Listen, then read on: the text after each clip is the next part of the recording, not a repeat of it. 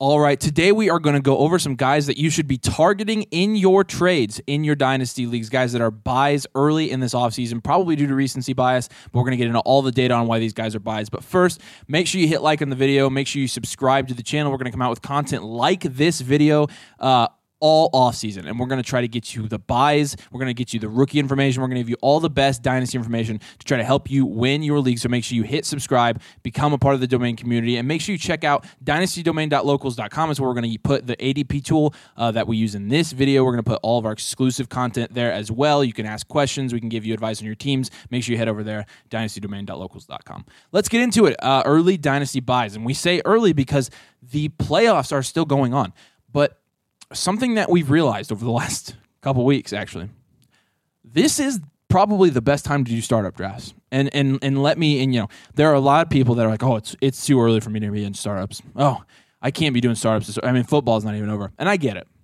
I mean, like, I wanted to wait. I did. I'm a junkie. I am a degenerate for playing so much fantasy football, and I wanted to wait. I did not want it to be in these, but I realized something as we were through these. The recency bias is real. It is extremely real. And when you're doing these early startups, there are a lot of guys that are sliding that should not be sliding. And we're going to go over a couple of them today. So we've got 5 guys that you should be targeting in your Dynasty leagues that have fallen in value or not gone up in value that absolutely should have increased or stayed the same in value this year. We're going to look at all the data on them. We're going to look at why they are buys, what kind of deals you should be trying to get for them, etc. We've got it all for you here today. Let's get into it. The biggest buy so far this Dynasty season, by far, is Kyler Murray. I mean, look, I get it. I get that he's a rushing quarterback. I get that he tore his ACL. And I know that's not good. And I know that's going to limit his mobility, and it's going to be a while before that type of rushing upside, that elite rushing upside, I know it's going to be a year or more before that actually returns to its full strength. Kyler is on a 5-year, $230 million contract, guys. That is dumb money. He's not going anywhere. And he tore his ACL early enough to where, when you're looking at when he could probably come back, it's an 8 to 10 month recovery window, so that puts him back probably between September and November. So not only are you buying into an elite running back, somebody who, that's bias right there, implicit by his running back. Yeah. Not only are you buying into an elite quarterback that averaged 19 points per game this year, still in a pretty crappy situation with pretty crappy coaching, some of the elite rushing upside that you don't see a ton in Dynasty that is absolutely crucial to your Dynasty team's success and can add a lot of points. Not only are you getting him a discount, he could be back in the middle of next year, and he could help your Dynasty team in the playoffs next year. Oh my gosh. There are so many stat lines that you can look at here from this year, from Kyler Murray this year before his injury, where you're like, dude, it does not matter how much he runs next year. He's still an elite passer in terms of volume. Yeah. Team pass plays per game this year, 39. That was 4th in the NFL. They like to throw the ball. Not to mention the rushing upside. But that's just a bonus. Yeah, the rushing upside is a bonus. But again, we're also talking about Sean Payton potentially getting the coaching job there. That would be huge. Look what Sean Payton did with Drew Brees. Drew Brees owns every single passing record until Brady, I guess, broke them all this year. No, we're not saying Kyler Murray is going to be Drew Brees with Sean Payton. We will say that style of play, that style of offense that Sean Payton likes to run caters to the passing game. Wouldn't you want a Kyler Murray with Sean Payton? Look, yes. and this is just... You wanted a Kyler Murray with Cliff Kingsbury, and he was a bad coach. I want Kyler with a good coach. It only gets better from here. And look, and this is speculation. Sean Payton might not even coach anywhere. He might coach somewhere else. You're right. But at the same time, I don't know if you've seen the videos of Sean Payton talking about Kyler Murray. Sean Payton loves Kyler Murray. Either way, the point is you're going to get a better situation in Arizona than you did last year. And you could say, well, they're trading D-Hop away. Well, they might move into a rebuild. Well, James Conner is J.J. Watt retired. Again, I'm looking at the individual production potential for Kyler Murray. And I know the ACL is scary. I know it's probably going to take more than a full year for him to be back at full strength. But Kyler Murray is, again, the contract, the rushing upside, the potential improved situation.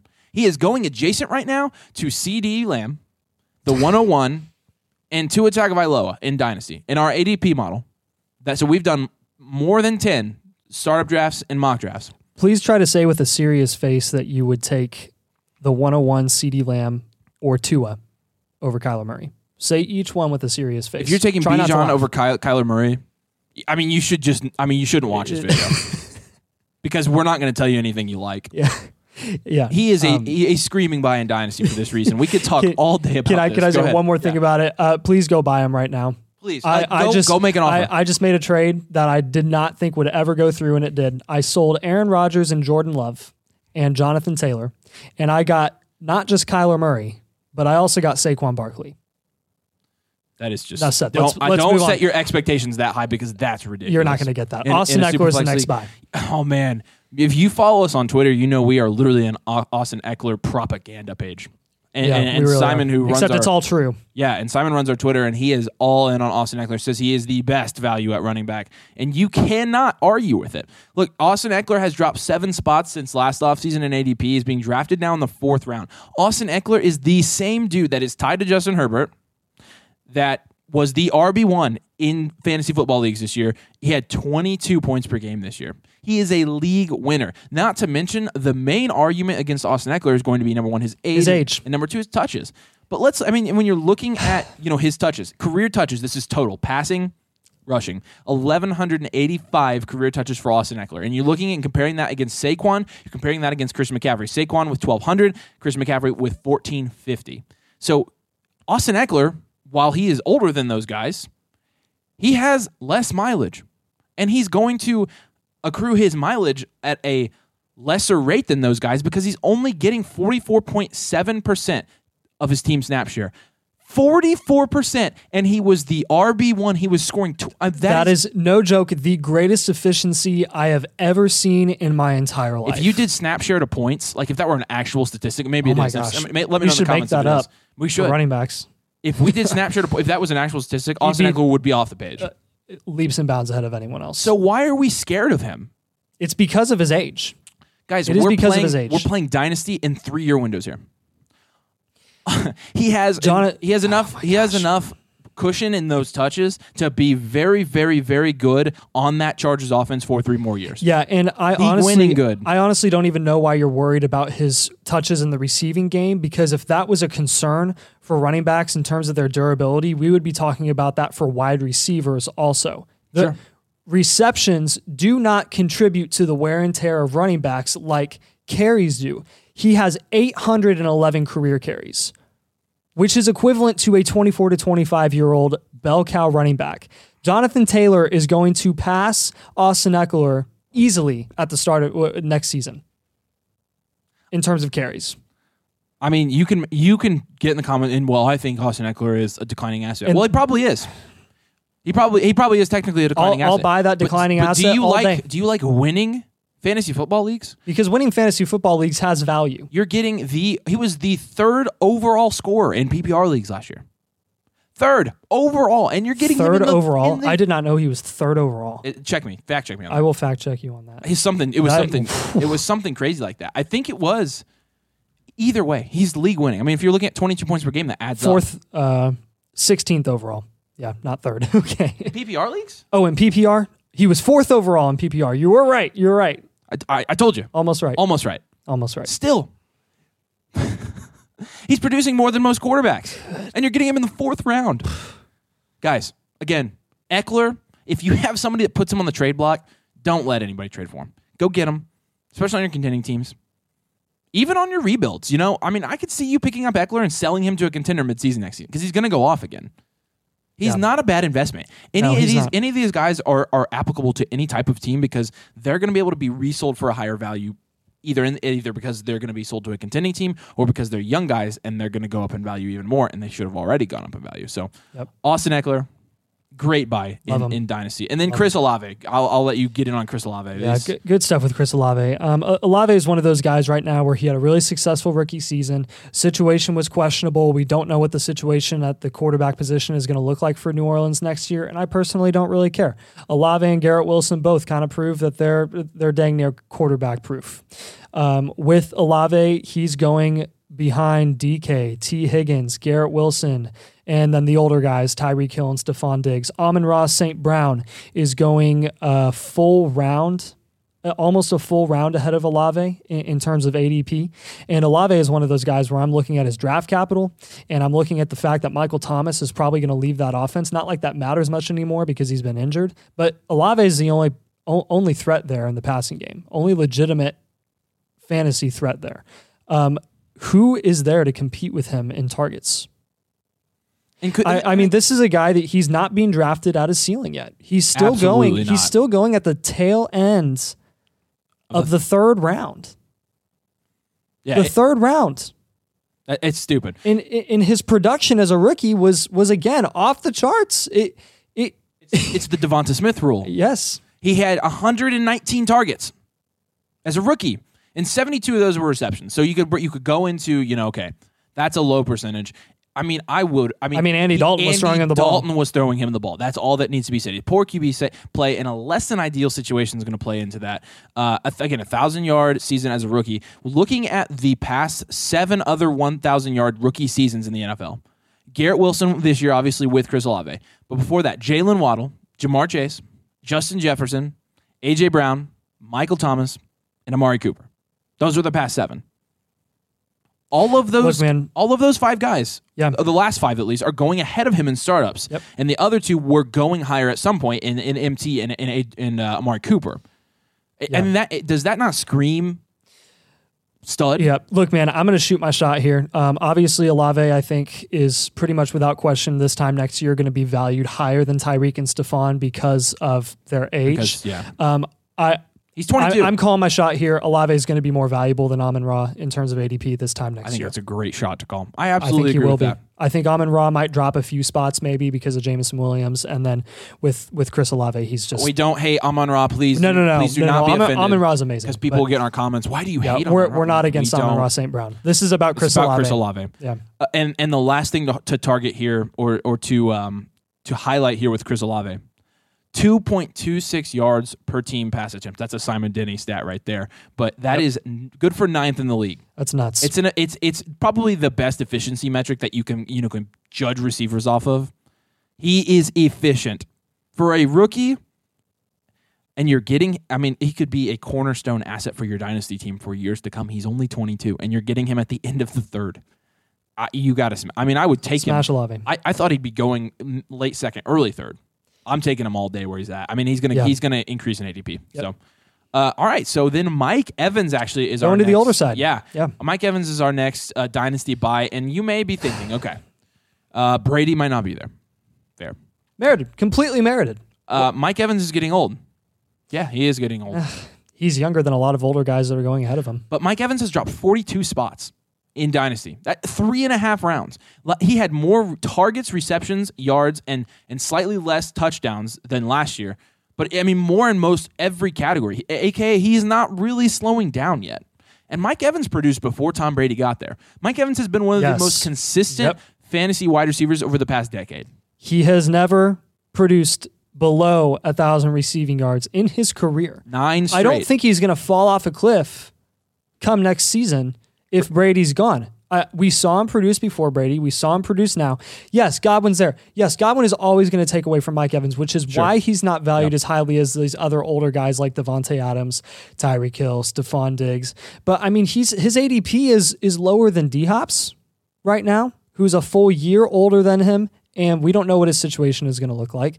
Mike Evans, what is not to like about him? If he scored 8 less touchdowns this season than he did last year, he outproduced himself from 2021 to 2022. He had more receiving yards, more receptions, and more targets. It was just 8 touchdowns less. If he had the same amount of touchdowns this season as he did the previous year, he would have blown away. And he dropped quite a few. Yes. And he dropped an ADP because of it. It was just a chemistry thing. Like, it wasn't like a permanent. He started catching him at the end of the year. Look, I get the natural ADP fall of a receiver like Mike Evans who is aging.